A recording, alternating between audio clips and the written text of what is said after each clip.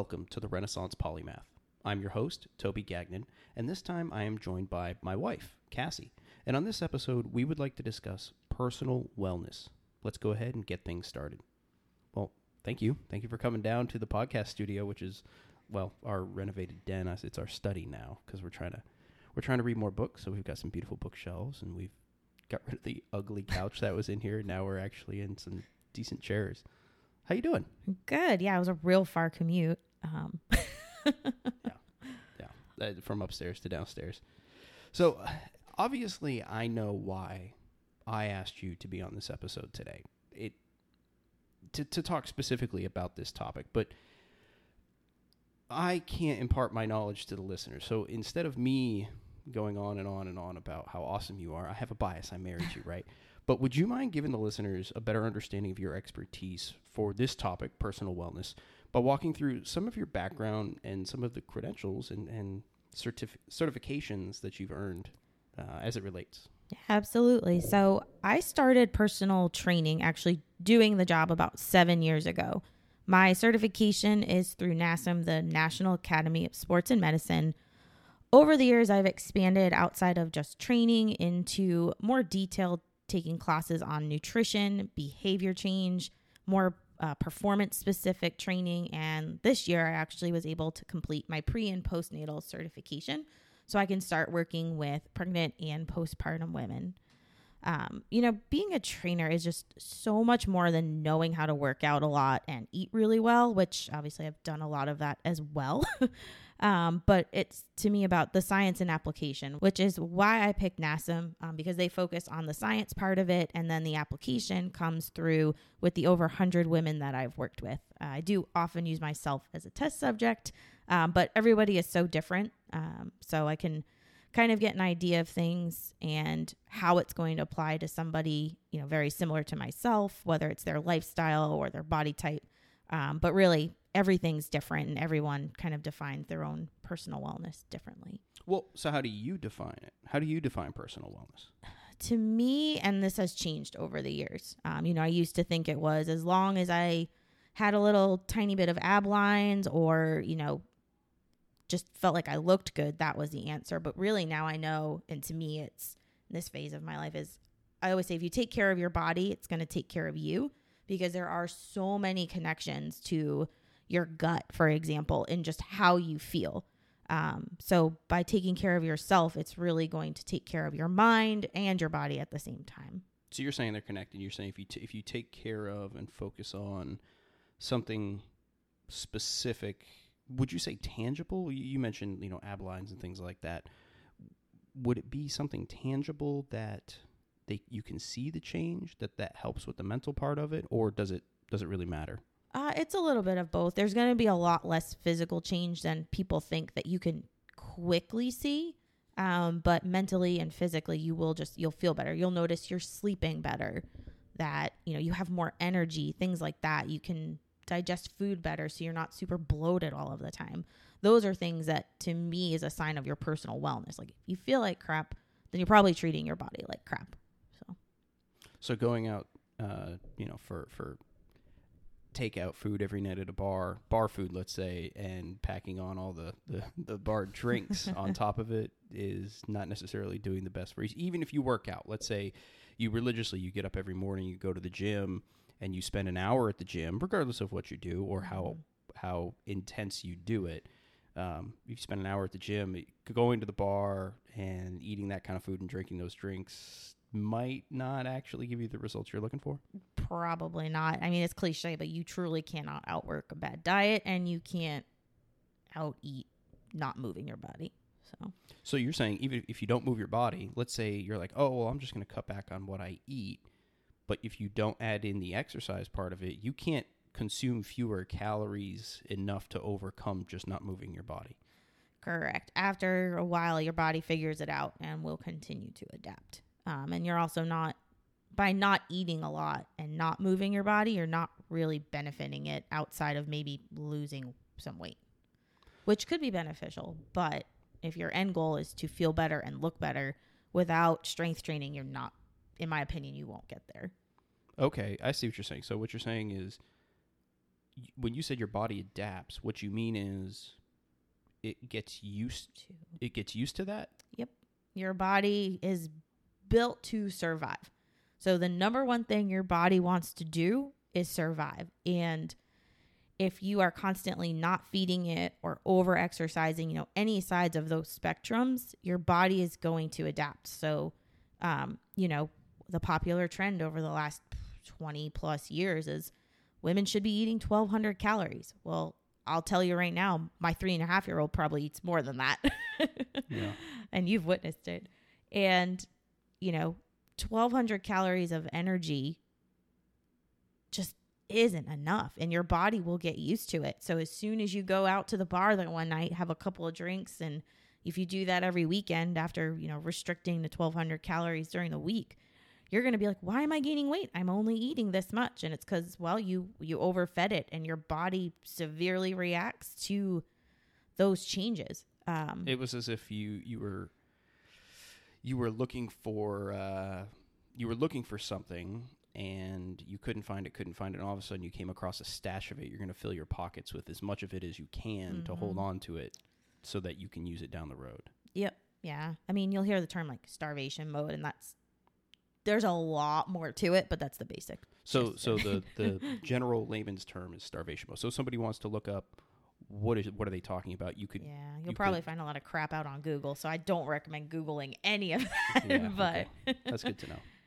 So that's personal wellness. So what got you interested in personal wellness? When did your journey start, and kind of what did it look like at the beginning? Yeah. So, I mean, I've always been active. Since the time I could walk, I was kicking a ball. I played soccer at the age of 4, played volleyball, lacrosse, like pretty much anything. I was just always staying active. And even through college, I played pickup sports and things like that. And I was, that girl that probably wasn't eating enough during the week and was going out and, binging at the bars on the weekend and not feeling very good. Are you still in high school? What? Are you still in high school binging at the bars? I said college. Oh, okay. You moved on to college. I said even through college. And being on your own, no home cooked meals. You have to go to the dining hall or pay for your own food. So you probably just don't eat as much of it until it's really cheap on the weekends and you're splitting a pizza with your friends.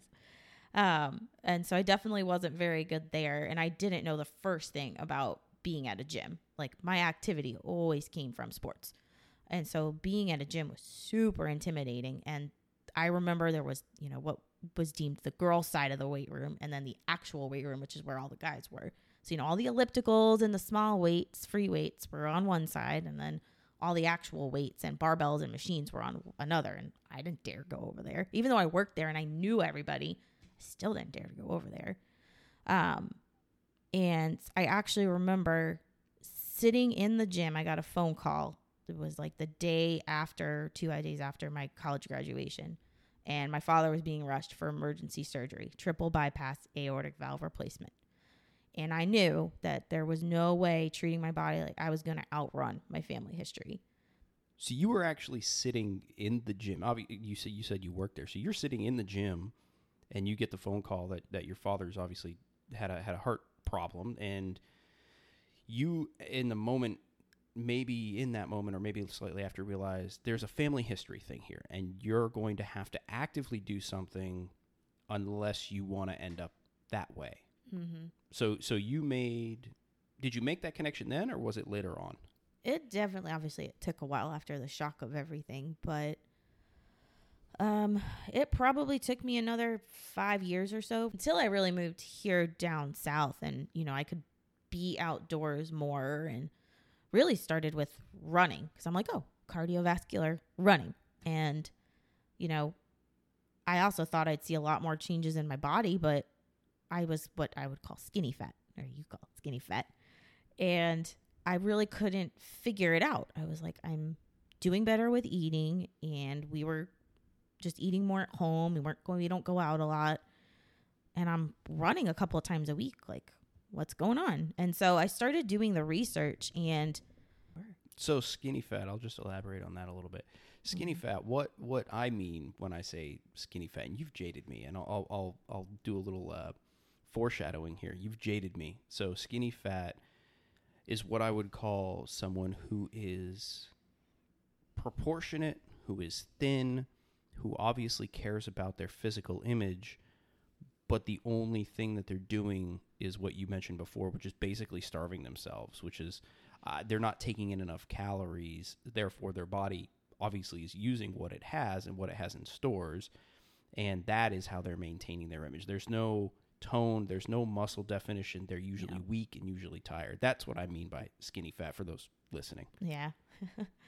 And so I remember being like, oh, well, maybe if I just run more. So I actually joined a local group that helps people train for half and full marathons. And I learned my body doesn't really like running at that intensity or that distance. And my shin splints were acting up a lot, and there was just so much to it. And after we got married, I was like, you know what? Let me join a gym. When I get back, I remember sitting on our honeymoon going, I'm going to join a gym when I get back. I'm going to do it. I'm not going to be afraid. And I met a trainer there who really opened my eyes up to what strength training is and how lifting weights is going to be way more beneficial on your body than running would be, at least for what I was going for at the time. And so that sparked me. What were you going for at the time? I don't even remember. I don't think I really knew. I just think I wanted to feel good, look good. Did you hire this trainer, or did you just happen upon them in the gym? So when you join the gym, it was like you get 5 free sessions or whatever. Oh, okay. And so we actually became friends. Rachel was her name. And she just really opened my eyes up to, well, you could still run, but you can also do all these other things. And she opened my eyes up to the world of bodybuilding. Oh, boy. And that's when I was like, all right, I want to learn more about this because I'm a nerd at heart. I know you are too. Mm-hmm. It's part of, yeah. And learning into it, I was like, all right, well, I'm just going to go study for this exam and get all these books and read them. And that's where I found NASM. And that's kind of where it all started. I just got so into learning about how the calories you take in turn into energy, and then using your muscles in this way helps your body do this. And if you do a different style of training, it does this. And just how wide open the world of personal wellness really can be. Like, it doesn't have to be one thing. It can be whatever you want it to be. And I knew that if I was struggling with figuring that out, so many other people like me were too. And so that's where I got into the whole personal training side of it. So you actually didn't get credentials or certifications with the understanding that you were going to be an instructor, a teacher, a trainer. You actually did it because you just wanted to go deep dive. You wanted to learn. You wanted to be knowledgeable about it. And the training aspect of it actually just came by happenstance. Was that something you actively were looking to do? Like, hey, now that I have these credentials and I kind of understand it, I want to be a trainer. Or did somebody come up and just say, hey, you kind of look like you know what you're doing. Do you mind teaching me? So it just started with me talking about sharing my knowledge at work, and got excited talking about it more, and then people asking for help. So I would just help. I didn't like have them pay me or anything. I would just give them some pointers or some recipes or, tips to here. Maybe you should try this split at the gym. And then I was like, somebody at work, a girl there was like, you should get paid to do this. And I was like, you can get paid to do this? And, that's where I think it really started. Probably not too long after. The years just are all a blur at this point. I started working at Orange Theory Fitness, and they were just opening up What got you interested in Orange Theory? I was just looking for a place I could go train in person with people that had the hours that wasn't a gym. I interviewed at the gym. When you say a gym, help our listeners understand. What do you mean when you say a gym? Because when I think of a gym, I think of high school gymnasium, like basketball courts all around, or the the football weight room, which was that you talk about clicks. Okay, yeah. And I grew up playing sports. I'm a jock nerd. It's a weird combination.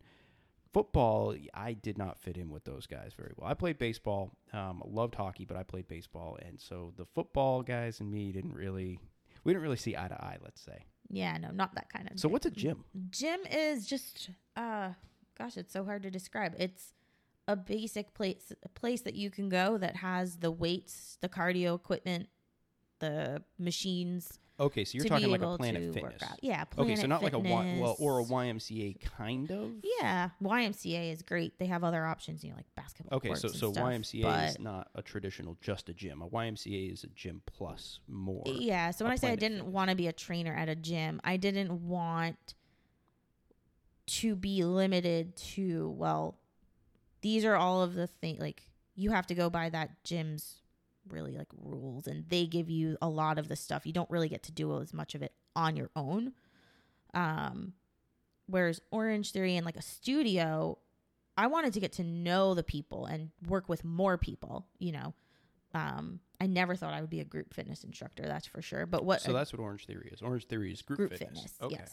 Yeah. Versus, hey, I just show up on my own whenever I can. I do my little spiel, whether it's with a trainer or by myself, and then I'm out the door. Group fitness is, we start at 6. You got to be here by 5:55 for roll call, and we get rolling at 6 kind of thing. Yep. And honestly, that was the most fun I've ever had as a personal trainer. Sorry to all my clients out there, that I work with remotely, but being in person at a studio like that and having those people that want to be there, that like being around each other, I mean, there's nothing like it. And I learned so much because you have to very quickly identify people that may be struggling and help them in a way that doesn't make them feel bad. You have to be the one bringing the energy to motivate everybody.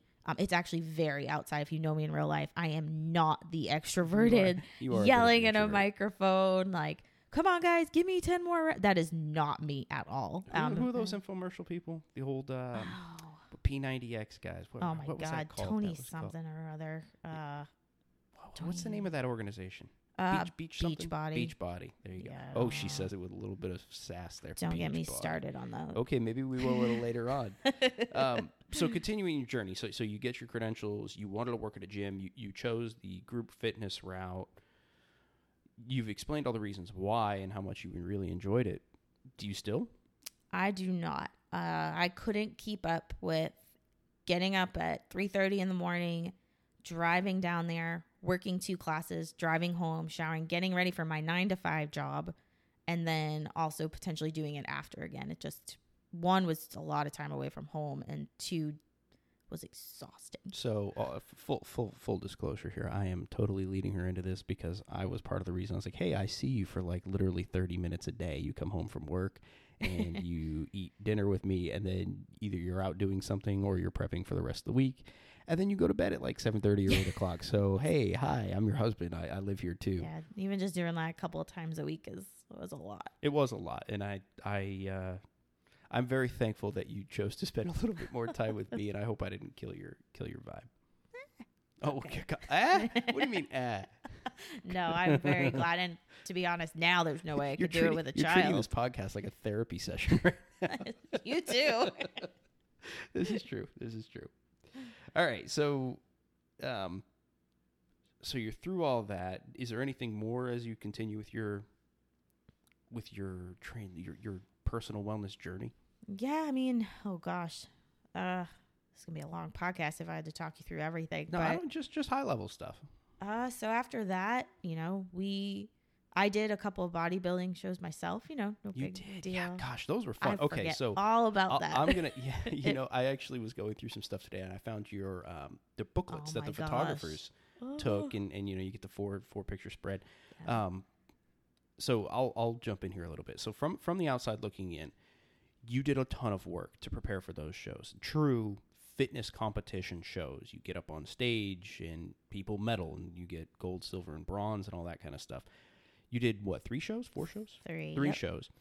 Your first one was different from your latter 2, and I'll let you talk to that. But from an outsider looking in, I always saw bodybuilding shows as just a bunch of freaking meatheads who are dumb as bricks and are just built out. But my goodness, I could not have been more wrong. And I'm not saying this just so I don't get beat up by these people, because they could easily do it. They're monsters. But the level of intensity and the level of intelligence it takes to get to that. Because even if you have somebody telling you, this is what you eat at this time, et cetera, there's still a level of intelligence and commitment. I have never seen a group of more committed people. Even if you look at like a baseball team, you got 9 players on the field at one time. Everybody's doing their own job, but somebody might be having an off day. Every single person there was on their A game. I mean, they're at a competition competing by themselves. Even in golf tournaments, when you have that same thing, it's going to be different, and not everybody's going to care. I'm going to do a little bit worse this week. I'm just not going to give it my all because I've got another game next week. Whereas this one, there's so much build up to it that you basically pick your shows. And I'll let you speak to that a little bit. But yeah, those people were awesome. It was a lot of fun to be. It smelled freaking horrible in there. I will say that. Tanner is just the tanner and the body odor was awful. But outside of that, it was a lot of fun. Yeah, I mean, really, the first show was a science experiment. I was like, oh, I've done a lot of research. I've got all these certifications. I could do this. I was so freaking wrong. It was so hard. And I really didn't know enough at the time because I think it was like right after I got my first and learned about nutrition and things like that. And my goodness, that was hard. And not only hard from the science and knowing what to do, but the sticking with it. My God, if I could give any piece of it, never coach yourself for one of those things. Okay. Well, for all of the budding bodybuilders out there, you heard it right here first. Yeah, don't coach yourself through one of those things. Yeah, we really hit our demographic today, I must say. Being your own lawyer, don't do it. My second 2 shows, I hired a coach, and I actually hired the same coach, and she was great. And, the approach that I took and the looking for, I mean, there's a whole podcast on if you want to get into bodybuilding. I can link some in the show notes, but, the first show I did the bikini because there's different classes. And so I did the bikini one because that's like what all the girls do. And for the other classes, one's figure, and then you have physique and actual like bodybuilding. I was like, I don't have enough muscle to do that. So it was 2015. 14 or 15. I did my first show, and then I took some time off. Wasn't sure it was for me.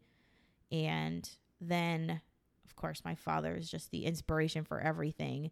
He found out he had prostate cancer and was going through treatment, and he couldn't have a lot of foods and a lot of different things. And so I decided to do another show and very quickly, I mean, I trained for like 3 months when you usually need like 5 or 6, because I wanted he had somebody to sympathize with. Couldn't eat, crappy food, high fat things, that couldn't have coffee, that, couldn't do all of these things and had to be very regimented. And so I kind of did it along with him. And I did 2 figure shows, which were the most fun I think I really ever had up on stage. You looked a lot more comfortable. Oh, yeah. The posing and all that stuff, way less of a girly kind of thing, and sass, and just more being proud of what you've done. And they were smaller groups, so I did come away with medals, which I have. And you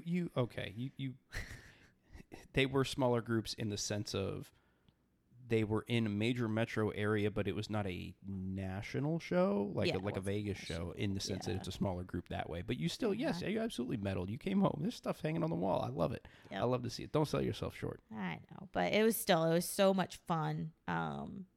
Those producers were really good. So yeah, I got into that, and then that last show was 2017, and shortly thereafter, I think we started talking about having a family. So I stepped back and I started focusing on just basic, good old bodybuilding style strength training, a little bit of powerlifting, kind of trying to get my strength up and get my body back to where it should be. I love how you say, I got back to the basics, like powerlifting. Well, for me, that was. It's different for everybody. It is. But,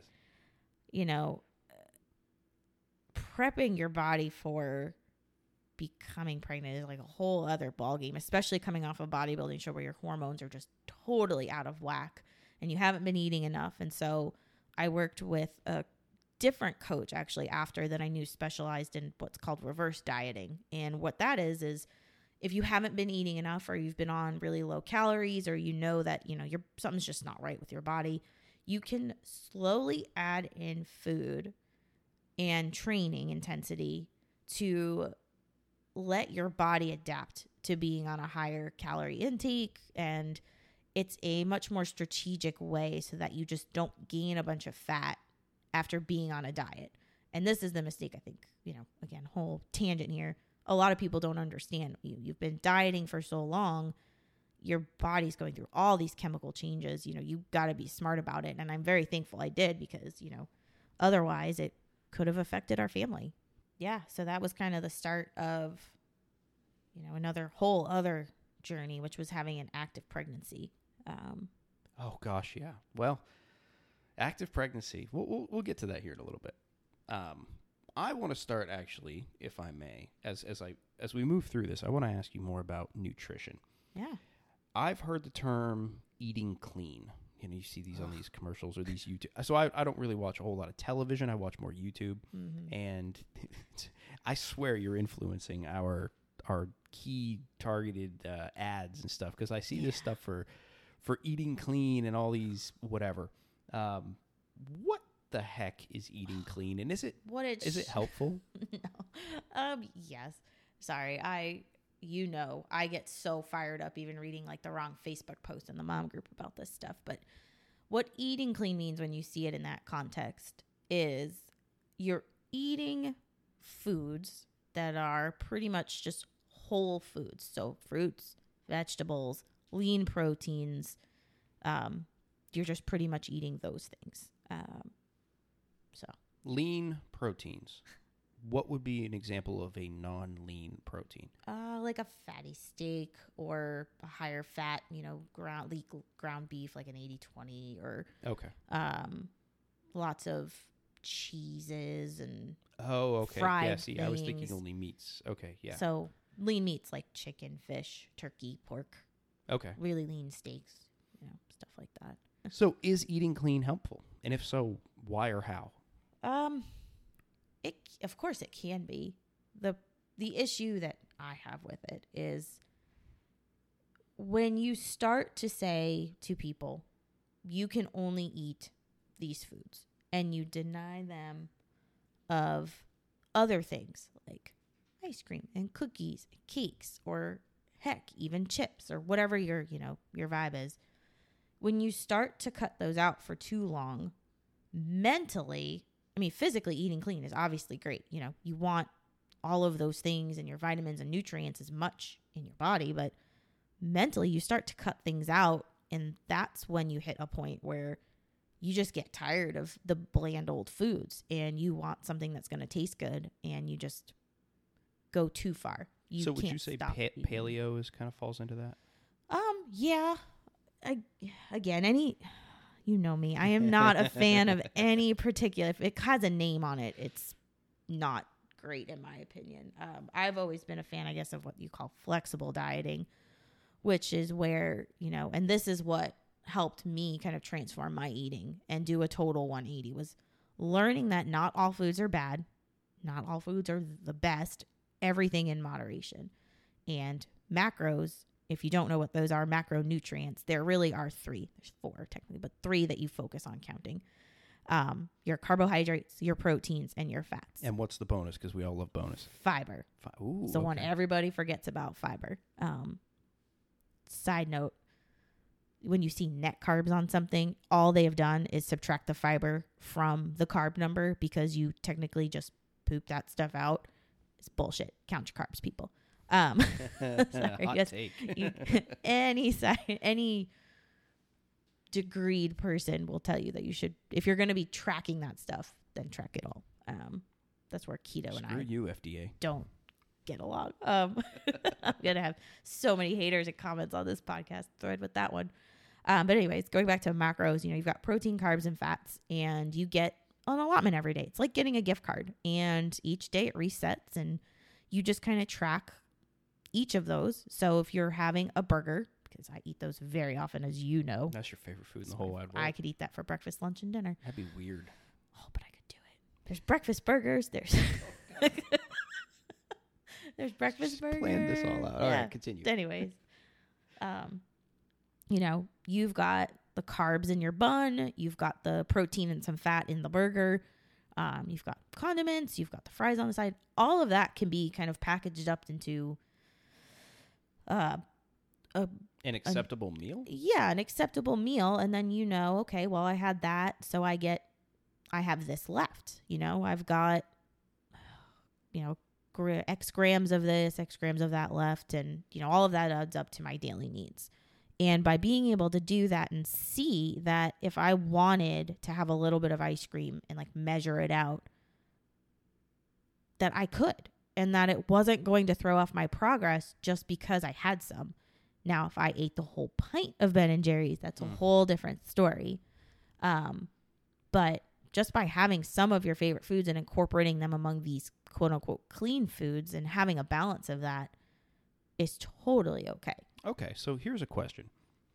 Again, having worked in the grocery industry, we sold and merchandised and whatever, a lot of Weight Watchers products. And when you talk about an allotment, my understanding of the Weight Watchers program is you get a point system. You get so many points per day. Are they simplifying the macronutrient side of things for their clients such that they basically say they assign each meal a point value and you need to stay within that point value? Sort of. I don't know how it works specifically, like how many, like what categorizes a point. So I won't speak to that, but the idea is very similar. Okay. Yes, you get a bank of points and you get to use those up how you see fit during the day. This is not an ad for Weight Watchers. That was just a question I had. Well, thank you. Definitely not. Okay, so I know you plan your meals out in advance, sometimes a week in advance, sometimes longer. How do you do that?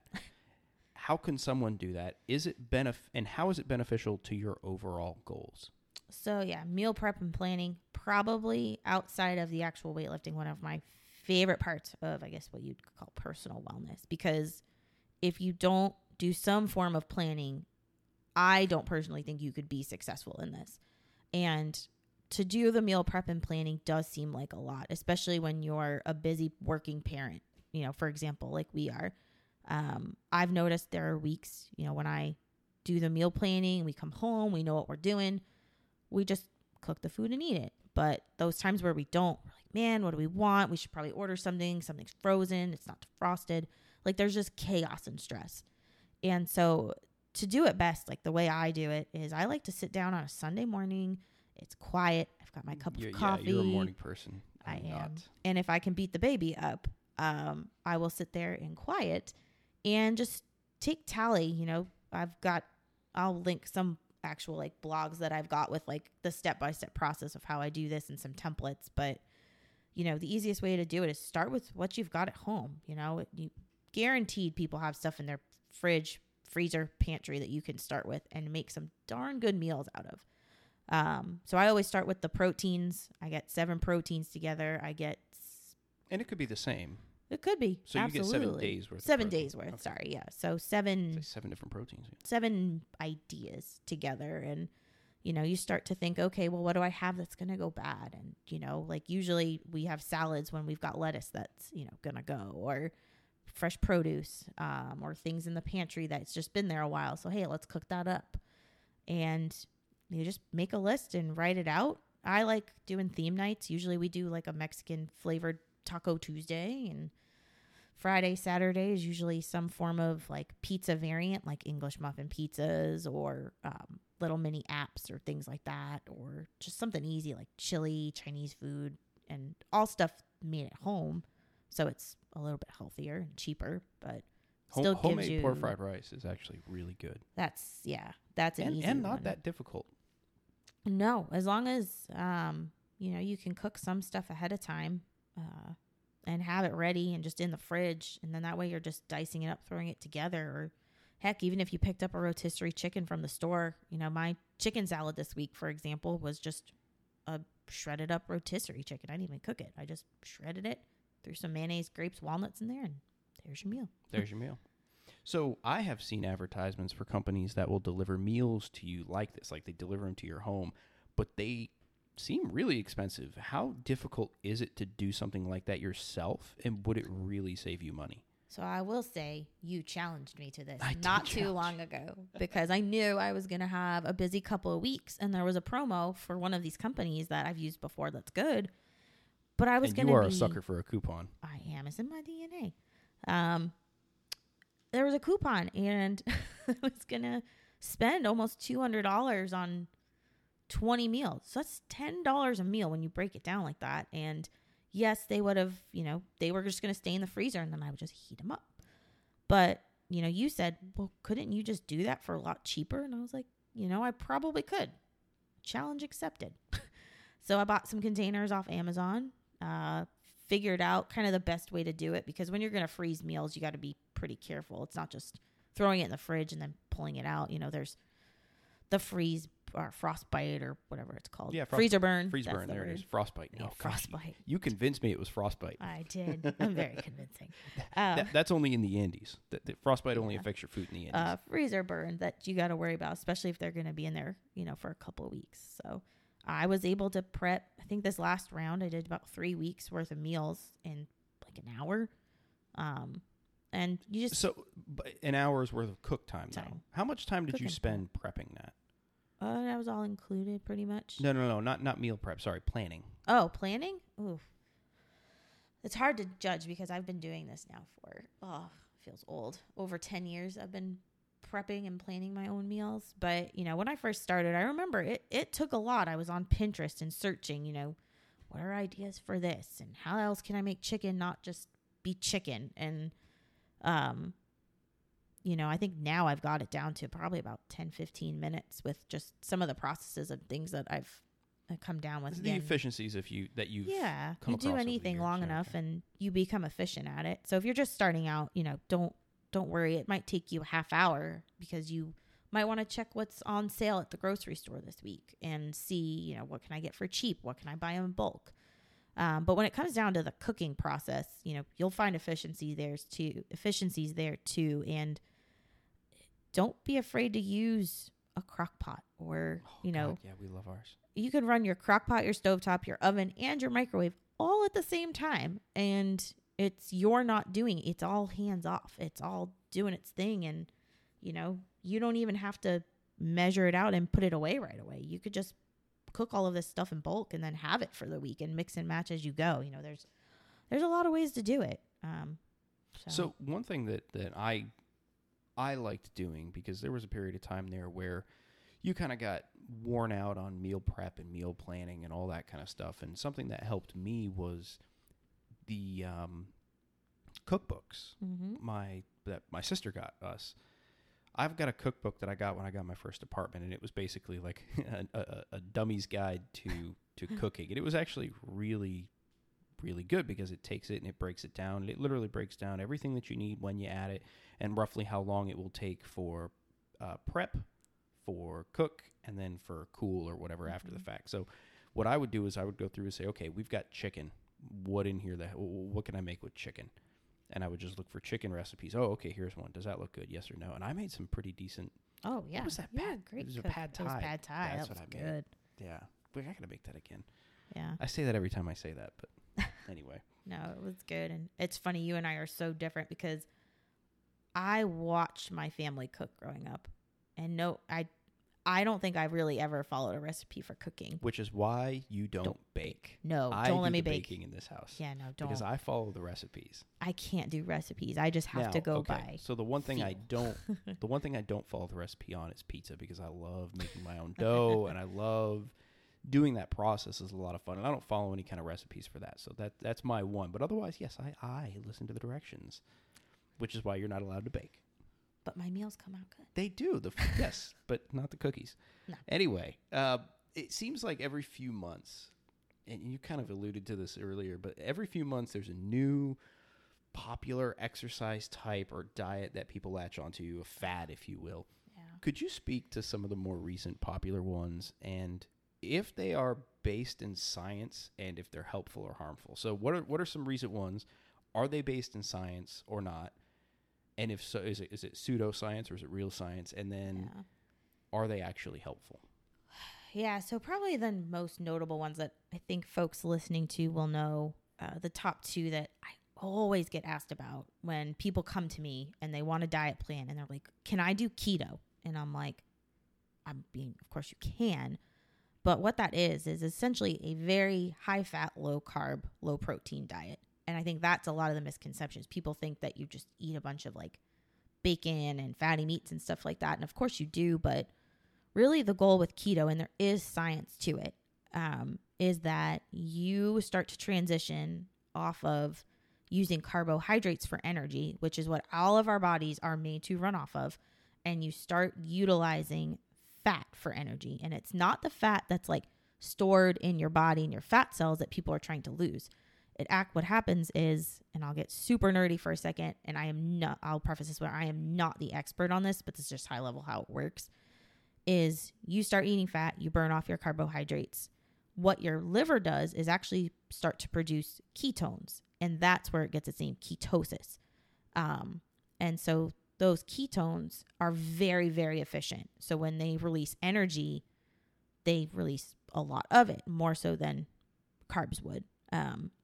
And so your body just starts to run off of that.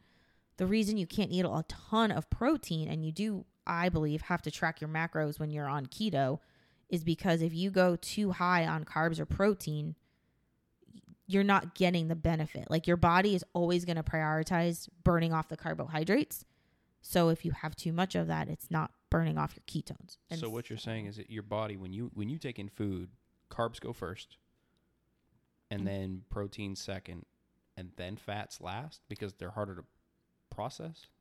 Sort of. So where those things get burned in your body, carbs and protein are kind of up the chain. Your liver is what breaks down your fats.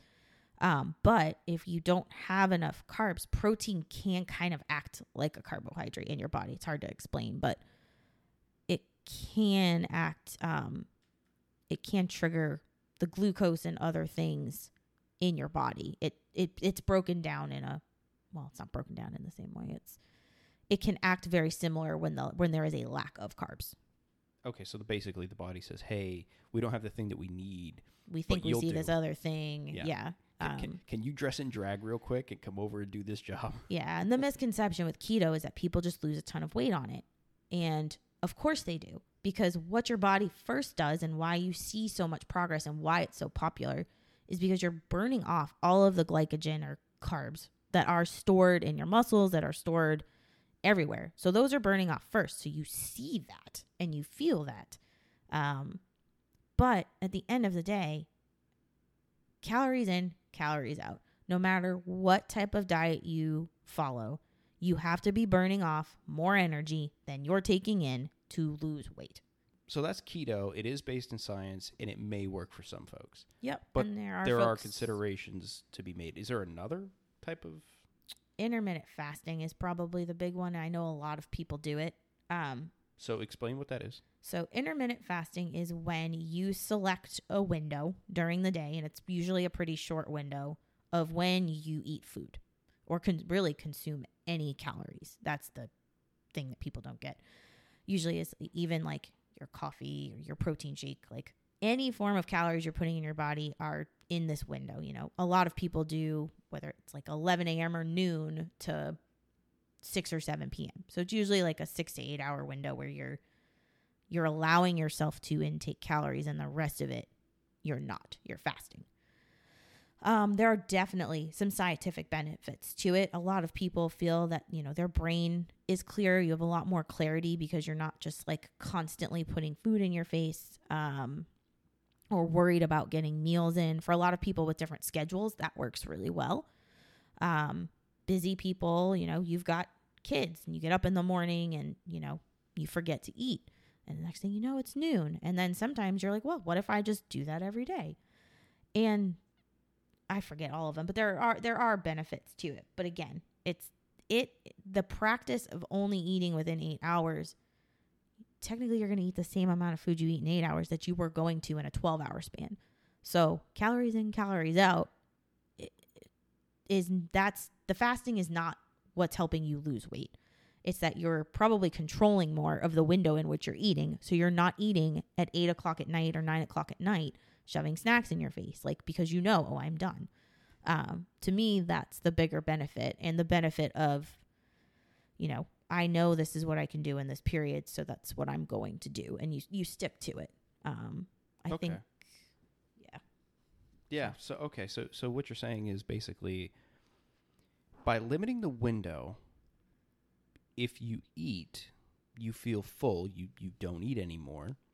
And if that window closes at 6 p.m. or whatever, and then you start to feel hungry, what you've just basically done is mentally limited the number of calories that you're consuming.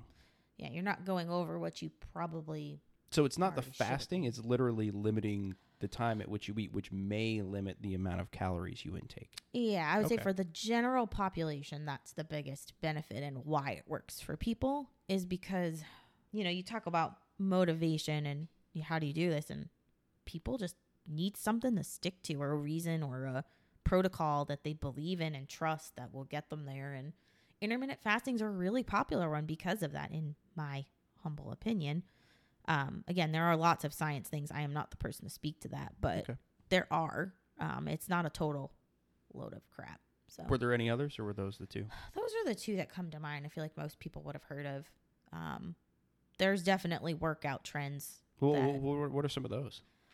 Oh my gosh, my favorite one is the booty bands. You put a band around your legs and it's magically going to grow you a booty. And that is actually it actually hinders the muscle patterns and development that you should be using to do squats and deadlifts and things like that. My other favorite is I forget what you call them. I think it's on like some Dude Perfect stereotype video, but the person that combines all the moves. So it's like, I'm going to squat and I'm going to curl and I'm going to press. I'm going to do all these things. And those are just so pointless. They're fun. They may be fun and get you into the habit and get you consistent. But from a just true science perspective, it's not doing anything for you. All the CrossFit people just tuned out. No, I'm kidding. No, that's different than clean and jerks. Those are different. That's a full move. Oh, that's funny. So, I know that you enjoy street parking. There's an organization called Street Parking. I know you enjoy their programs and their workouts. Could you speak more about what that organization is? What is street parking, and why someone may want to consider them over what I would consider traditional exercising? I guess the first thing is what I'll define traditional exercising. Traditional exercising would be I go to the gym. I go to Planet Fitness. I walk in the door. I scan my thing. I go to the back. I find the weight rack, the squat rack. I do 3 sets of 10, and then I go over to the bench press machine, and I do 4 sets of 12 on that. And I'm not really maxing anything. And then I do the treadmill for 1 mile, however long that takes. And then I'll finish up with an ab machine, and then I'm out the door and drinking my protein shake out the door. So that's what I would consider traditional exercising. Yep. What is street parking, and how might someone see that or benefit from it versus traditional exercising? Yeah, so street parking is really for the at-home fitness community that I can now say. Oh, so basically the entirety of the world at this point. Yeah, especially last year, man. They were cool before 2020. And what they believe in is that they believe fitness is for everybody and can be done in so many different ways in a very little amount of time. Most of their workouts are what I would consider CrossFit style. You know, the founders, Miranda and Julian, they were big CrossFit people back in the day. They've been to the games, incredible athletes. And I started following Miranda because of that. Yeah, and just watching her perform, she's an incredible athlete, but also with a very, in my opinion, like needed perspective on the fitness industry and how these trends and these fads are just, they're short-lived. I mean, they're bullshit. They're not, none of those things are going to get you what you want. What you need is consistency, and you can get consistent by doing something for a very short period of time every day. And of course, most people probably think, oh, well, that's what Beachbody does. Not really. You know, these people eat and breathe trying to help people and help people at home and build the community of just really strong, confident people. And, you know, they're all very CrossFit style workouts. So a lot of the movements are fast, they're intense, but you're only doing them for 10 or 15 minutes, you know, sometimes longer if they really are in a mood and just not like you that week. So they're intense and they're short-lived. So basically your heart beats out of your chest for 15 minutes, but then you're done. So it helps somebody with a busier schedule. Yeah, absolutely. And they offer so many different options. There's, an A, B, C version of the workout, depending on what equipment you have, which makes them very unique, in my opinion, from any other at-home program. It's, there's a dumbbell version, a barbell version, what they call like glory days. So it's, more intense movements like a muscle up, or now they've incorporated the sandbag and a rower or a bike versus running. And then they have what they call the shift version, which is for people that may just be starting out and trying to learn different movement patterns, or are injured, or just not looking for as intense of a workout that day. And they take the same workout and just provide so many different lenses of it that you can choose your own path and you choose what works for you, but you get it done. So you've got different levels. You've got your A, B, and C, and then you said shift was another one? And I would say A, B, and C are probably at the same level of intensity, just different equipment. So like, for example, there was a workout where you could do your power cleans with a barbell, or you could do them with dumbbells, or you could use a sandbag.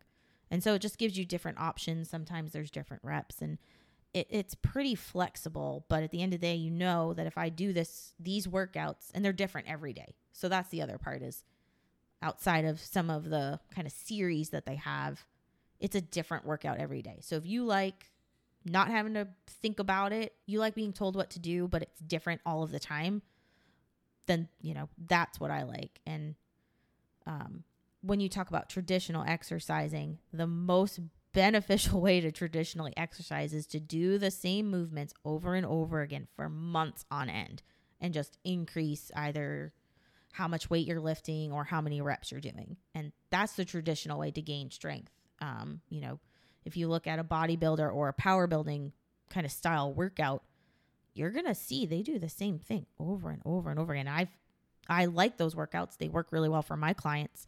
And I know after like 3 weeks, I always get that question. Well, when are we going to do something different? Well, if this is what you want, just learn the movement, because most people just starting out too haven't really mastered a squat.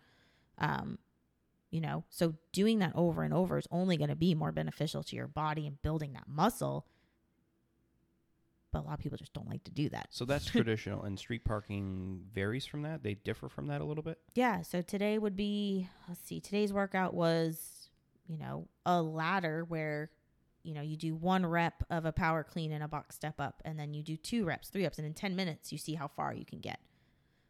You saw me this morning. I was absolutely gassed, on the floor, dying, literally, and I worked out for 10 minutes, not including the warm up. But, in another program, or what I would probably have done 5 years ago, I would have been doing a couple of sets of squats and then some split squats, step ups, and probably would have been doing that same workout on a Monday for the last 4 or 5 weeks. And it would have taken me probably 30 to 45 minutes. And so you were able to do this obviously in a shorter period of time. So street parking it sounds like they are primarily focused for somebody at home with less equipment potentially, and with less time to invest. But my question to you would be, and I'm going to play devil's advocate a little bit on this. Let's take the equipment stuff out of this, right? Because everybody's income level is different. Mm-hmm. Do you actually get the same benefit out of a shorter workout than you would, let's say, an hour-long workout? Can you get the same benefit out of a 15-minute workout as you would out of an hour workout? Benefits as far as results. Let's use benefits as or results as the benefits term here. I would say yes, because one, doing that short of a workout and that kind of workout, as long as you are putting in the intensity in those 10 to 20 minutes, you will get the same results. If you're still just half-assing it, which most people that work out for an hour at a gym, just go stand in a gym and look how many people are talking on their phones, all of that stuff. So you're saying the actual physical time your muscles are engaged under load, under stress, is the same. The difference is you're not taking big breaks between sets. You're not walking between machinery. You're not bumping into somebody you haven't seen in a few weeks and catching up, that kind of thing. Okay. Exactly. And even if you were doing that at home, you're still going to be taking breaks. And it all depends on your goals. You know, not everybody's going to want to be lifting for an hour to gain a bunch of muscle and be strong. But if that's what you're looking to do, or you're looking to be able to bench 225, you know, these type of workouts may not be what you need.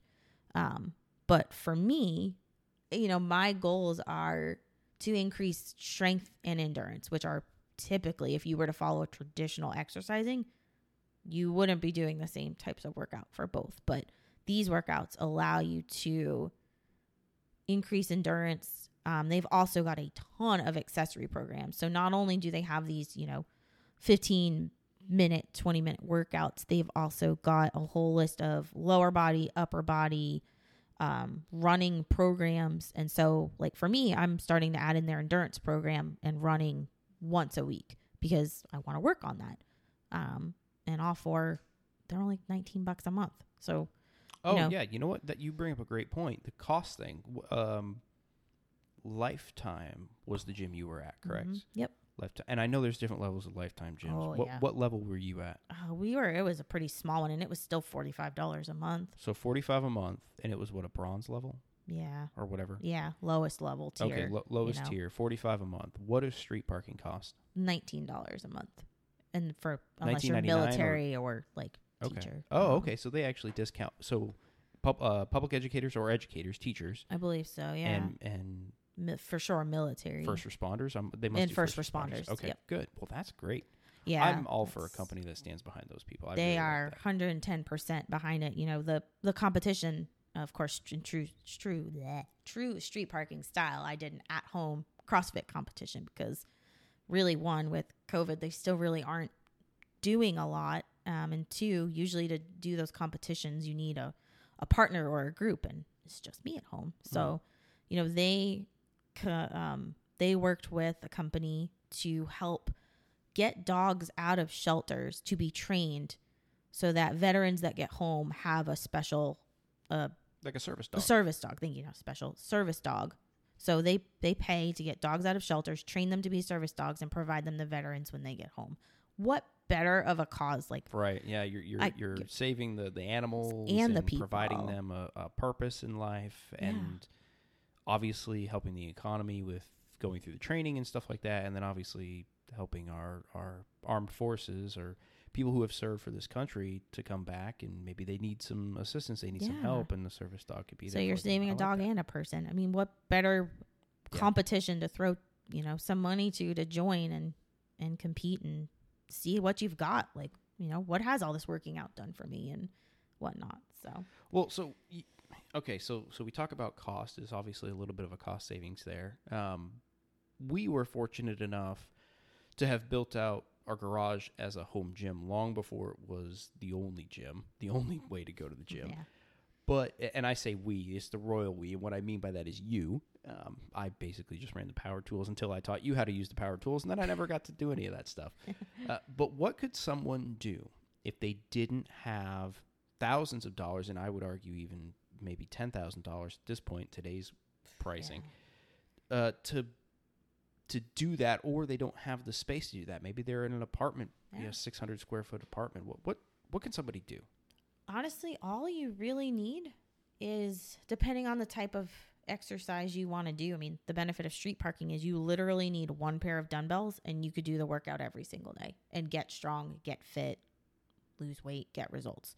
But if you were to go to the traditional route, I'd always recommend probably two pairs, a lighter pair and a little bit heavier pair, so that you could get the full range of exercises in. So two sets of dumbbells is what you're saying. So maybe you can 8s and 15s or 5s and 10s? It all depends. You know, I would say, 8s and 15s, 10s and 20s, just depending male, female, your current starting level, all that stuff. Cool. So you don't have to spend a lot of money, although what you're saying right now is in the time of recording this, summer 2021, what is a good price for a dumbbell? It used to be like $1 a pound was like a great price. Now you're probably, I mean, even if you're $2. So between $1 and $2 a pound. So an 8-pound set of dumbbells is 16 pounds. So you're looking at probably $30. Okay, so $30 is something that is not horrible. And what would you go up to for something like that? I mean, it's hard. 30 to 50. I did buy a set of dumbbells actually specifically to do the street parking workouts. You did, I remember. Because I do have the adjustable kind, but those you can't really move around as easily in like quick movements. And I bought those. It was a 25-pound dumbbell, and it cost about $35 to buy each. So $70 for the set. Okay, that's not terrible. No, because now the adjustable ones are like insane. They used to be like $200, $250. Yeah, it was $70 for the pair. For one. Yeah. So it was $140 total. And now they're like $300 to $500. Goodness gracious. Crazy. Interesting. So when I watch people who are big into fitness and nutrition, and when I say when I watch them, what I mean is when I watch the documentaries that you make me watch, or if I watch an Instagram thing that shows up on my feed because of something that you've influenced me on, when I watch these people that are into fitness and nutrition, it always looks like it's a ton of work and a lot of sacrifice. Did you find it to be difficult, time-consuming, and frustrating or disheartening going through that? When you were competing, let's go back to when you did your shows. Gosh. Yeah. Talk about frustrating. It's so hard to go into an office, for example, and, you bring in your lunch, everyone's going out to eat.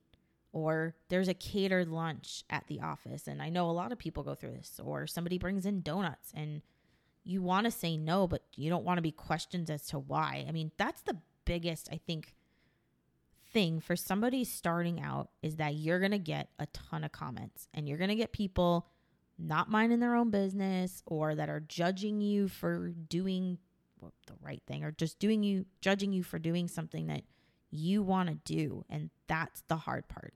It's not that you can't do it or you didn't prepare, but it's always going to be somebody's going to run their mouth about it. And I faced a lot of that. I ended up turning my whole floor around, and I was the girl carrying the gallon of water and heating up for food that everyone came to my competition. They did all come. We took a big group picture. That's right. Yep. I changed. Hey, shout out to everybody who was at her competition. Yeah. That was pretty awesome, but it was hard. Of course it was hard, and it sucked.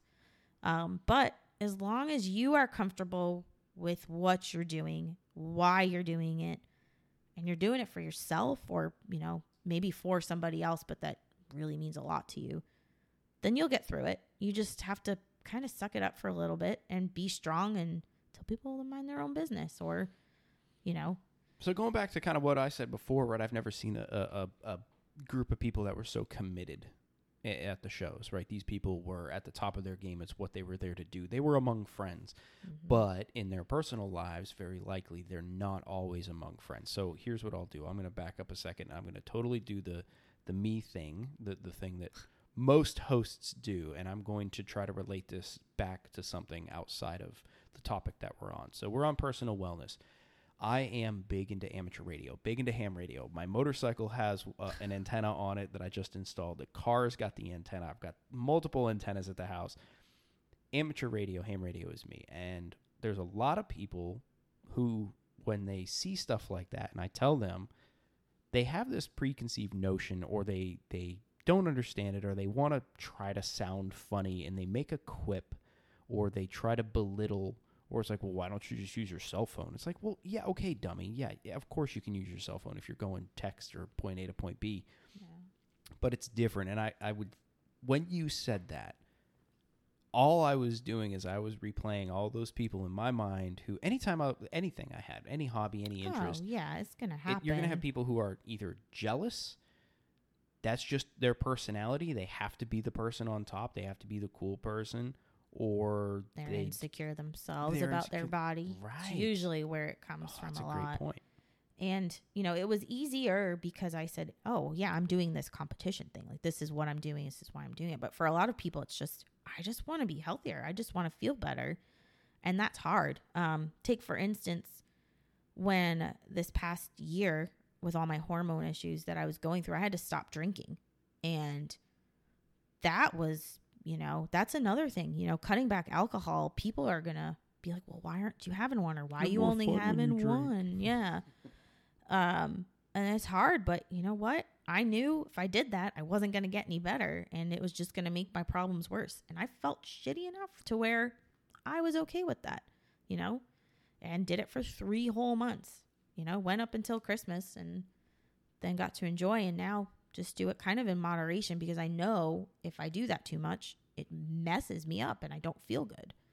Makes my So stay the course. And that goes for anything in life, but especially personal wellness.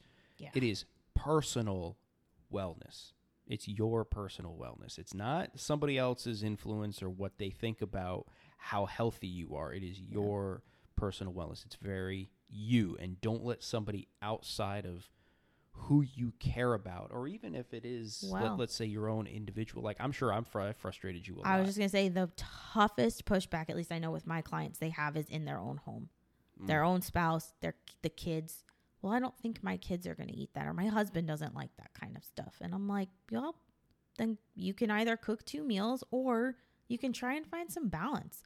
I mean, you know, with your kids, you know, they're not going to be into some of the flavors or things, or want something that's chicken nuggets and mac and cheese, which our child may not have had for chicken lunch. Nuggets and mac and cheese. Good stuff. But I think that's what we all secretly want. oh yeah, You can't tell me if they don't make if they made a protein shake that was chicken nuggets and mac and cheese, I know you would buy it and it would be in this house. you know, somebody, I forget what company it was, for April Fools did like a chicken and waffles flavor, and I was like, that would actually probably be really good. And it was And what's your favorite flavor? blueberry donut. I thought it was cinnamon toast crunch. Oh, that is those two. They're kind of tied. So there's birthday cake in there. We have the cinnamon toast crunch flavor in there. Blueberry donut. And apparently blueberry. I didn't even know we had And blueberry donut. pumpkin spice. Oh, God. I have pumpkin spice. Pumpkin. That's It's for not- coffee, though. It's That's out of really- season. Never out of season if you're... I was going to say something I probably shouldn't say on a If you're a podcast. basic white bitch, it's yeah. never out of season. Exactly. Okay, yeah, I see. Well, I think there's a rule, though. You have to have Uggs on when you drink it. Anyway, Yeah. we've gone way off topic here. Yeah, but... So the pushback that your clients have faced, and I'm sure that you have faced, Mhm. is within your own home. Thank As you for a that. matter of fact. Yes, is within your own home. But the way to get around that is, like you say, either try to find a balance, or just cook 2 meals and stay the course. Yeah. If what you want is to be better, it sounds like what you're saying is stay the course and do what needs to be done to better yourself. Yeah. Yeah, I would say, and talk to your family about it. You know, I actually did talk to our 3.5-year-old about how vegetables are really good for you. They make you big and strong. You know, he's really into superheroes. And so relating it to something that might make sense to your kid will only help. And to my surprise today, he asked for green beans with his lunch. And I was such a proud mama moment. He asked for vegetables? He did with his chicken nuggets, but he Oh, asked for the okay. vegetables. Hey, small steps. I totally fell for the marketing of those chicken nuggets that have like veggies in them. Yeah. But Is that Purdue or Tyson? I think those were that's Tyson. Purdue. Oh, These it's ones Purdue. I got, Oh, I think okay. were Purdue. But yeah, totally fell for that marketing. Well, I was going to say the people who market the keto diet, To they must be geniuses. Oh yeah, and to be fair, those were the only dinosaur shaped ones they had, and he likes the Oh, dinosaurs. yeah, that's right. Yeah. So Hey, parents, how you doing? I know, right? Mom alert. Yep. So, okay, so in the way you stayed disciplined, of course, was the multiple meals, the flexible, would you call it flexible dieting? Flexible diet. Flexible dieting, okay. Except when it came to show stuff, and then it was a lot more regimented, I would say, for show stuff. Yeah, you could be more flexible up until you probably got closer, because with that, you know, they're judging you on your physique and your presentation. And if there's something that might make you a little bloated or hold on to extra water or just didn't sit well, you probably didn't want to eat it close to your show. Is it physique where they dance? Yes. Shout out to no, fitness. It's called Fitness. Shout out to all the women who do the fitness they are classification, because they incredible. are very, very fit, and they dance on stage. They've got a whole routine, Oh, almost the like a whole gymnast, and it's like a floor routine, and it is amazing to watch them. And they Super pose cool. through it. Crazy. Anyway, Yeah. again, not too long ago, you and we became parents, and I know for me it was a complete game changer. Just absolute game changer for me, but I can't imagine what it was like for you, especially as it relates to, let's take the biological aspect out of it. Let's take the whole pregnancy thing out, unless you want to add it in, but I can't imagine what it was like for you. I mean, I do kind of want to talk a little bit. I mean, I know your audience is probably male and female, but well, okay. So how did it change?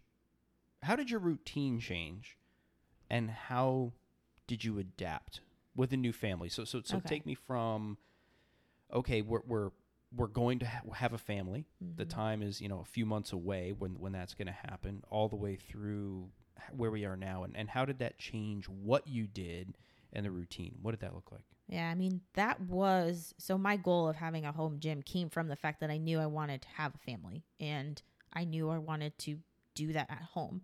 And it wasn't just, the commute or whatnot, but for me, it was obviously giving myself an easier time to make it happen, but also to show my child, or child singular, that this is what you can do. Like, this is what mommy does. So it's normalizing. It's normalizing it, yeah, because especially for women, I mean, a lot of stigmas that women my age have came from their parents and their mothers and how they talked about their bodies. And I had the goal that I wanted to make it as normal as possible, that women are strong, women can lift just as much as men. And, whole feminist kind of thing there, but I wouldn't say feminist. I would say don't discount me just because of the way I look. I wouldn't say feminist or feminism in the traditional sense of the word. I would just say, like, don't discount me for the way I look. Don't judge a book by its cover. Yep. And so, we have our home gym. We got it the summer I was pregnant. And so, obviously having the baby, you take time off. Did you stop or slow down before? No, because I remember our first appointment with, I say the doctor, it was not a doctor. There was no medical degree for this individual had. And what did they tell you? Because you left almost immediately after this was said. Oh yeah, that lady knew we weren't going to have a relationship. Her instruction, she was just going over her general. This is how she works. This is what she expects and recommends. And one of the first thing was do not lift anything heavier than 25 to 30 pounds, which is the size of if you had a small child at home. And I deadlifted 165 this morning, so that was bad. And she just kind of was eyes like, about bugged out of her head. No, that's so unsafe. That wasn't in the script I was given. I don't remember that. Yeah, and so I knew right then and there that was not going to work. So I knew I had to find a doctor that would support me and my lifestyle and the things that I knew were okay, because studies show. Right, all the work that you had done up to that point. Yeah, and studies show that, your level of fitness before pregnancy and leading up to it can be most obviously safely maintained. And that's a big misconception of pregnancy and women in general. And, I continue to work out, and luckily I had a scheduled C-section. So I worked up until the day I knew I had to go in. So the day before I gave birth, I was working out. And obviously that changes over the course of the trimesters, but it doesn't mean you have to stop and sit and just eat everything in sight. And actually, ironically, it's pretty hard to eat when you get close to the end because you don't have a lot of room in there. So let me ask you a question, and I'm going to be the guy. Yeah. I'm going to, what is it called? Mansplain. I'm going to mansplain real quick. It's a question.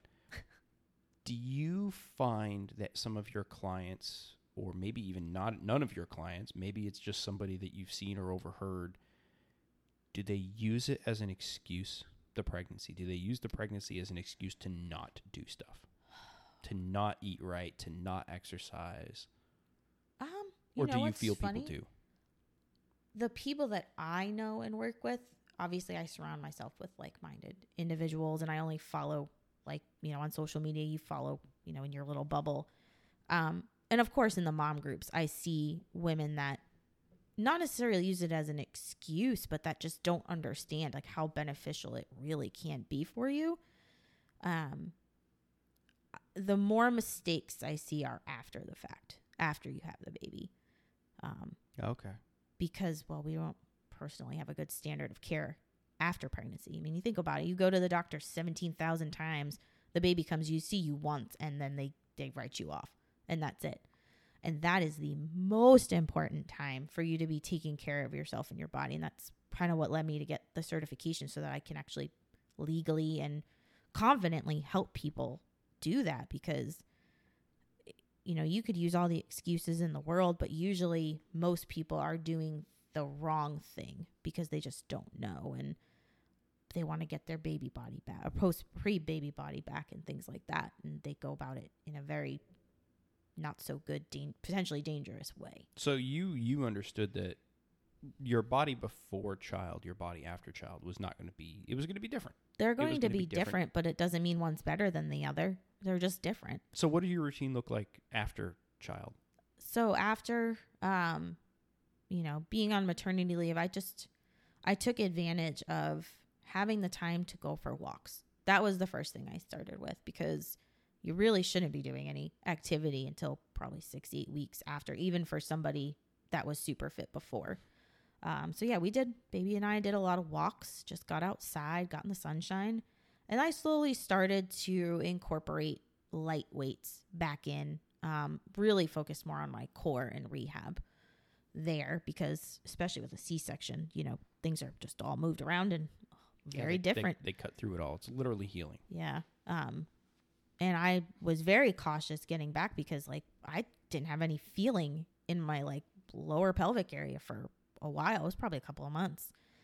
But then after about 3 months is when I really started to get back into it. And he was thankfully a good sleeper. And so that allowed me to still get up in the mornings and have that me time. I've always been a morning workout person. I've tried the afternoon and evening thing. It just doesn't work for me. Again, everybody's different. I know you prefer to do it in the afternoon or later on. That's because I'm not up in the morning, because I hate mornings. Yeah. But even still, if you seem to prefer, I do. Going out on your bike or having in the said garage. that, yeah. So having said that, it is cooler in the mornings, and that is nice. This time of year. Well, it's cooler in the mornings, I would argue, every time of year. Sorry, I meant but it's nicer because it's cooler in the morning Yeah. During the summer months. But yeah. it's still tough for me. So yeah. That's why. But again, everybody's different. Yeah.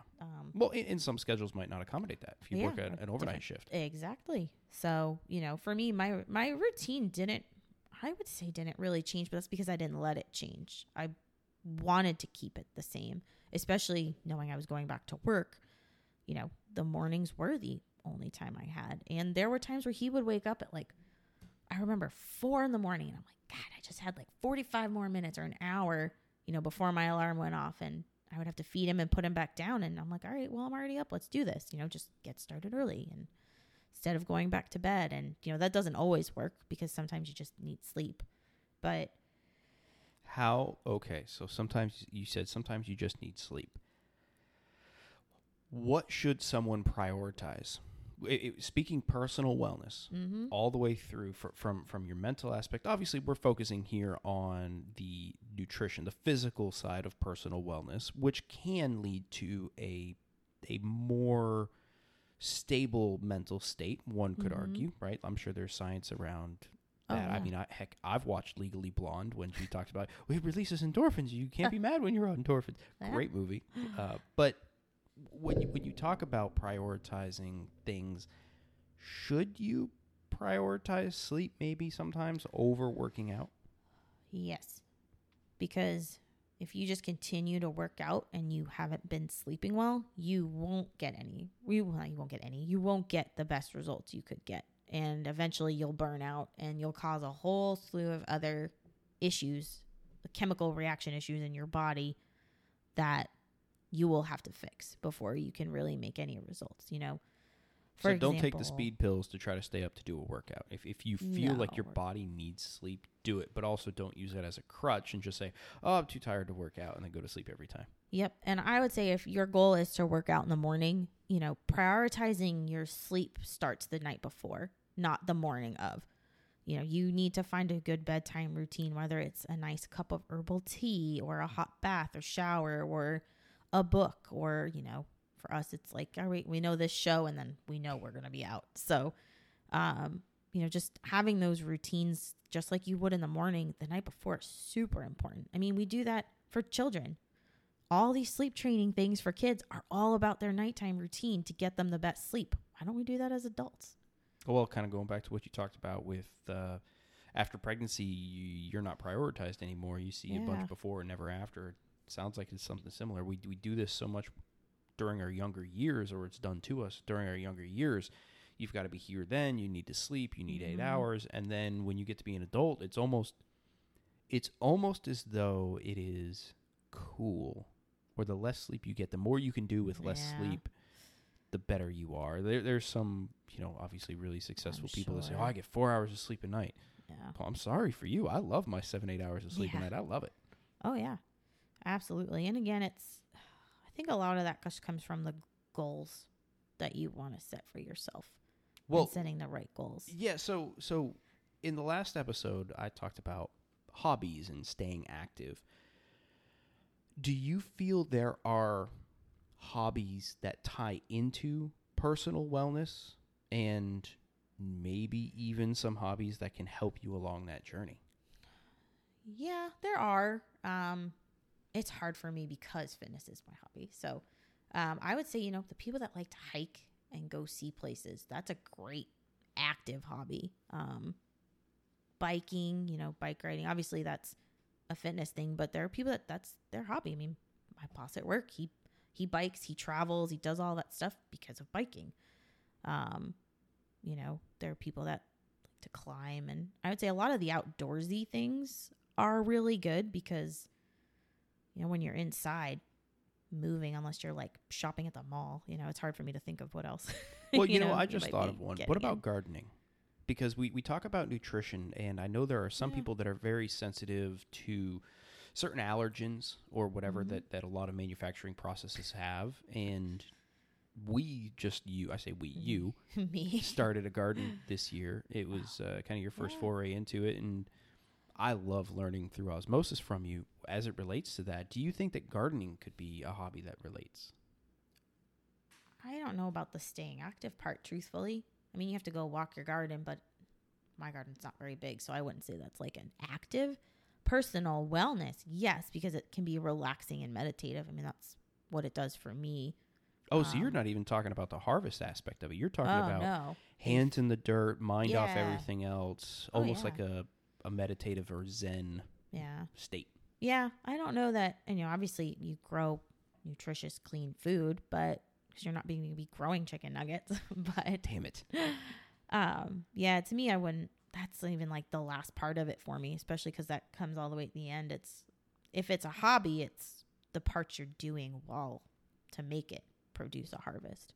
So you're saying that if you're taking care of the physical with the exercise and the active hobbies like hiking or biking or rowing or kayaking or whatever, you could potentially incorporate something that is more Zen, like gardening or reading. I mean, reading a book about nutrition, reading a book about mental health, about physical fitness could help.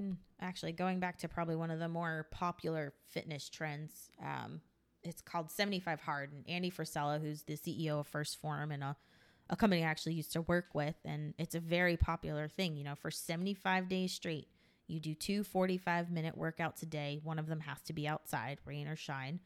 And, part of it is no drinking and reading 10 pages of a book that will better yourself. And I believe a lot of the habits that challenge promotes are very tied into personal wellness and just bettering yourself. The part I don't agree with is that for 75 days, you're potentially burning yourself out, which is not very good. And I know a lot of people. You talked about the reverse dieting thing. How do you get back after 75? On day 76, do you just shut it off? Or just 2 45-minute workouts a day with no break is actually pretty detrimental physically for certain people. So especially if you haven't been doing things, and it could be, one of them's a walk, but still, not giving yourself a break, I think, is very harmful. I think it just produces bad habits and habits I used to have. So, Okay. Yeah, there you go. So goals, you mentioned goals.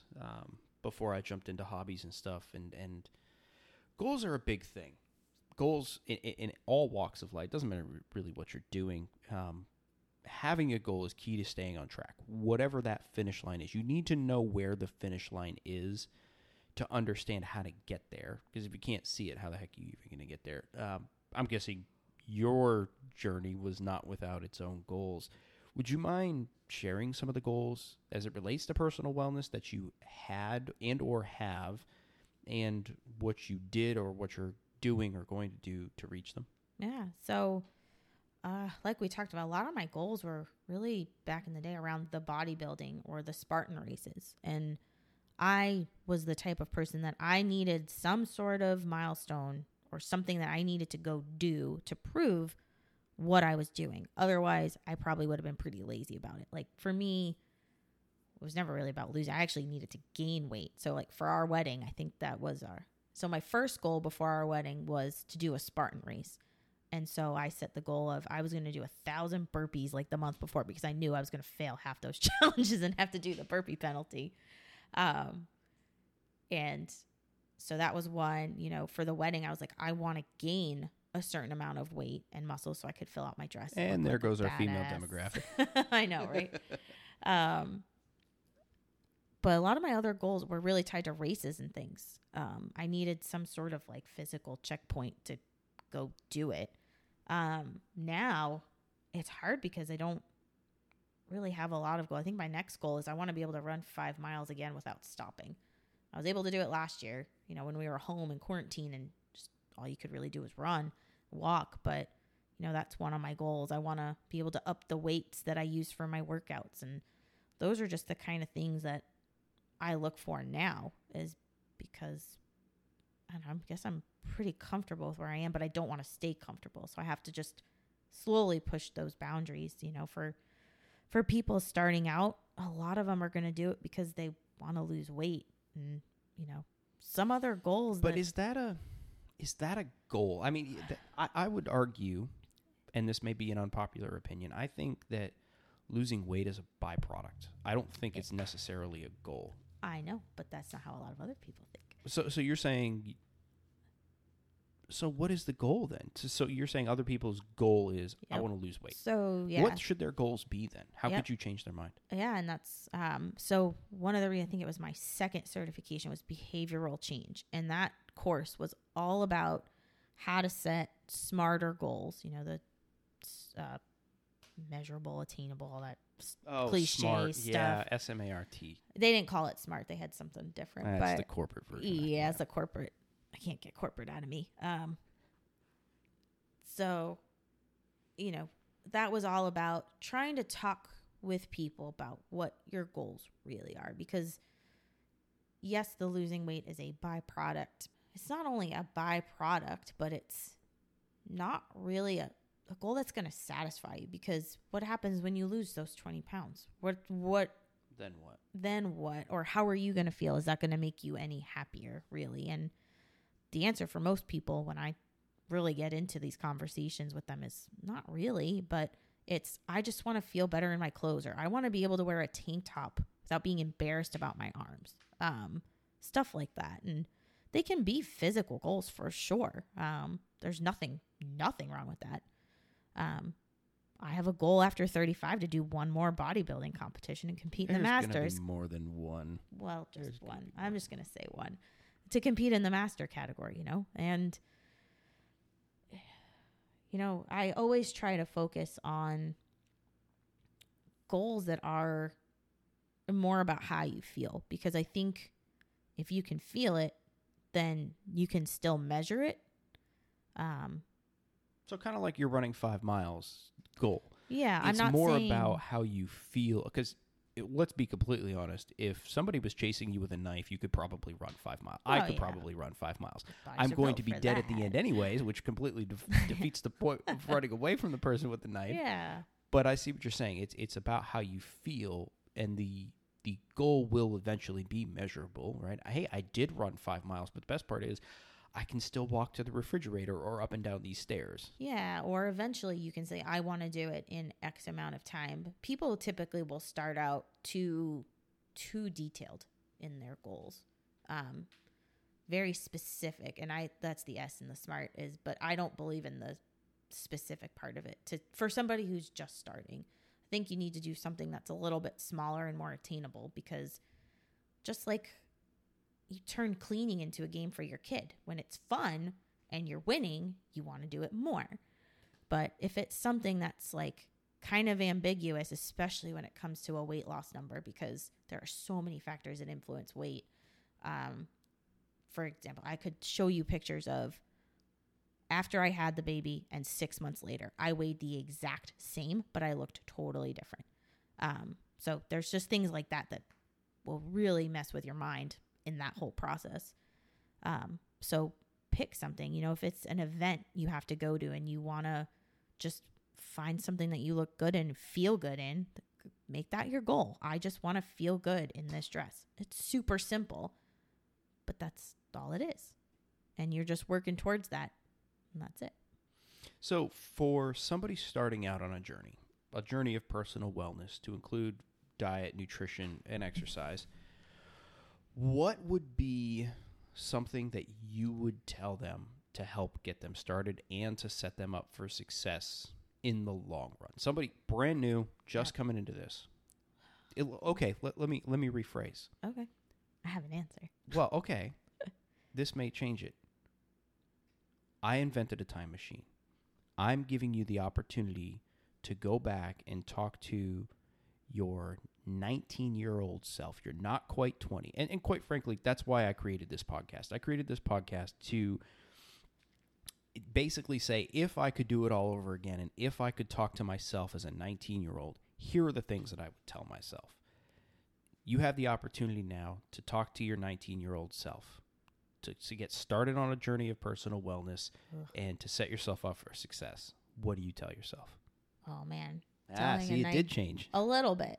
But the first part is what I will add to it, not change, is I wish I could go back and tell my 19-year-old self that your body appearance doesn't matter as much as how you carry yourself. And that's what's important. Your confidence is more important, and you're going to get there by being consistent in what you do. So consistency is key. It's super cliche. You hear it from probably every personal trainer, but that consistency just needs to be doing, well, Miranda's famous saying is more than nothing. So the days you don't feel like doing anything, just do more than nothing. And that could be anything. That could be just going for a walk instead of your workout, instead of, sitting on the couch eating Cool Ranch Doritos, because that is something I may or may not have done in my past. And I have not lived down yet. Absolutely not. So yeah, So you tell your 19-year-old self, confidence and the way you carry yourself is more important than the way you look in the mirror. Mm-hmm. But to improve the way you see yourself is consistency. Yep. Do more than nothing. Do more than nothing. Doing a what little was the something. Couch to 5K. That was another thing I remember was big. Oh gosh, 5 years ago. That's still a great. Couch to 5K. Yeah. Hey, shout out. We'll link Absolutely, it in the show notes below. Definitely. So yeah. Couch to 5K. And I think their model was you're lapping everybody on the couch. Oh yeah. That's what it was. It's true. It doesn't matter how far you go, you've just lapped everybody on the couch. I like that. So do more than nothing. Yep. You'll lap everybody on the couch. Well, Cassie, thank you. Thank you for sitting down, for having the discussion. I was going to say coming out and coming over, but quite frankly, you live here. So thanks for joining me to discuss personal wellness. And I know we focused a lot on physical and a little bit on the nutrition side of things and less so on the mental, but that, again, it also plays to your strength, and that's what you have your certifications and things in. There is one last question that I ask every guest, as you know, and I'd love to hear what your answer is, and if you have a story, I'd love to hear that as well. And that is, again, going back to why I created this podcast, is to be able to talk to my younger self. If I could do it, if I could talk to myself, what would I do? And I would try to give myself some advice, because I didn't learn a lot when I was younger. I learned it later in life. So what is something that you learned later in life that had such an impact on you that you couldn't believe that you hadn't learned about it sooner? Yeah, so I thought about this for a while, and it's that everybody likes to be communicated to differently. And what I mean by that is, the person that one person that you're friends with might like to just deal with text messages. You text them, they're going to respond. But if you call them, they're never going to pick up their phone. Or somebody, you could text them, but you're like, I'm not getting what I need, so I just need to call them because they're better on the phone.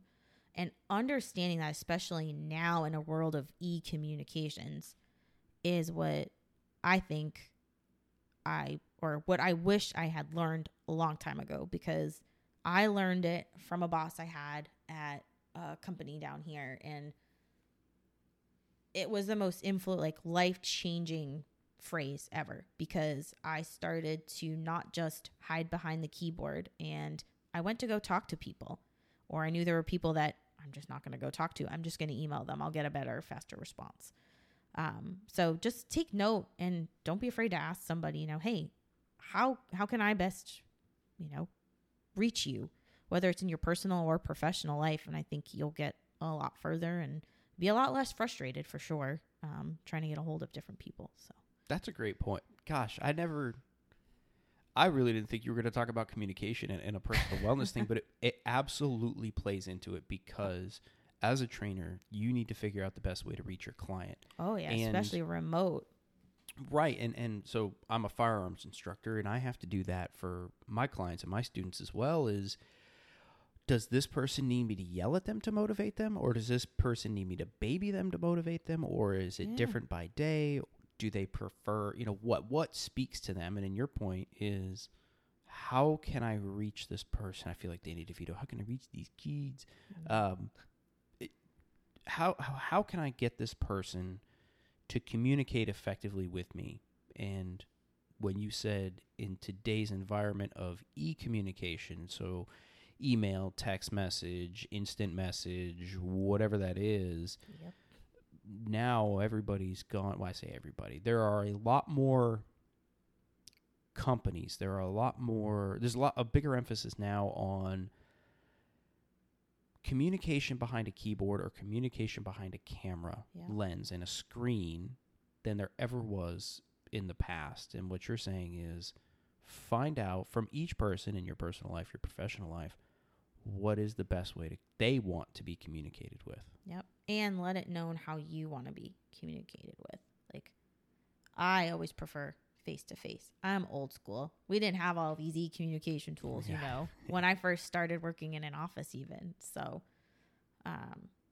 that's just the biggest thing that's helped me. And it applies to personal wellness. It applies to personal life, professional life. Personal wellness can include more than just the gym and their kitchen, right? Personal wellness can include the workplace, can include the family dynamic and all that stuff. Yeah, it should. And if it doesn't, that means you're probably not doing it right. You're something's missing. Right. And I said this on the podcast with Aaron when we talked about work-life balance. It was not work-life balance. There's more to synergy. That was the word. There's a synergy there, right? They need to coexist. You can't say, I'm going to turn this one off and turn that one on. That's what balance implies. And coexistence is that, yeah. Well, thank you for sharing that. I also like to say thank you again for chatting about this with me and for agreeing to come on the podcast. I know it's something that nobody likes listening to their own voice. Nope. Nobody does. And now you've got it piped into your own ears as we're sitting here listening. It's not fun. No. But I knew that you had a lot of information to share. And I also knew that some people might benefit from it. And if somebody who is listening does benefit from it or wants to learn more or wants to contact you, what is the best way that they could reach you? Probably either I've got a blog site or my Instagram, Containing Cassie, and it's containingcassie.wordpress.com. We can link it in the show notes. And I'll put some of the posts I mentioned, like about how to meal prep and plan in 10 minutes and some of the other things in here as well. Because it's just again, me. I don't do podcasts. I typically write, and that's how I prefer my communication style. And here I am throwing you into the deep end. Oh yeah. So my blog probably has a lot more information than I even talked about, just because that's how I roll. And you have the ability to have more time, right? We're limited on time, of course. So, yeah. But I will say for the listeners, yes, we will absolutely link all that stuff in the show notes. I'll make sure that she sends that information over to me, right? Follow up, all that kind of stuff. What is it called? Circle back. That's what Sasky says. Oh, What's her last name? Pasasky? I don't even know. Is it a silent P? I don't watch the news anymore. Anyway, sorry. Yeah, we'll circle back to that. But we will absolutely link all of that in the show notes and everything that we talked about on this episode. And on the next episode, could go ahead and throw this out there. On the next episode, I will be joined by another special guest, and we will be discussing financial well-being. If you have any feedback, feel free to send me an email at podcast@therenpo.com. That's TheRenpo.com. I would also appreciate it if you left a review wherever you podcast. That helps this show be discoverable to others and helps me understand where things can be improved. Don't forget to subscribe and auto-download new episodes so you don't miss any of the future topics. Thank you for listening, and I'll catch you on the next episode.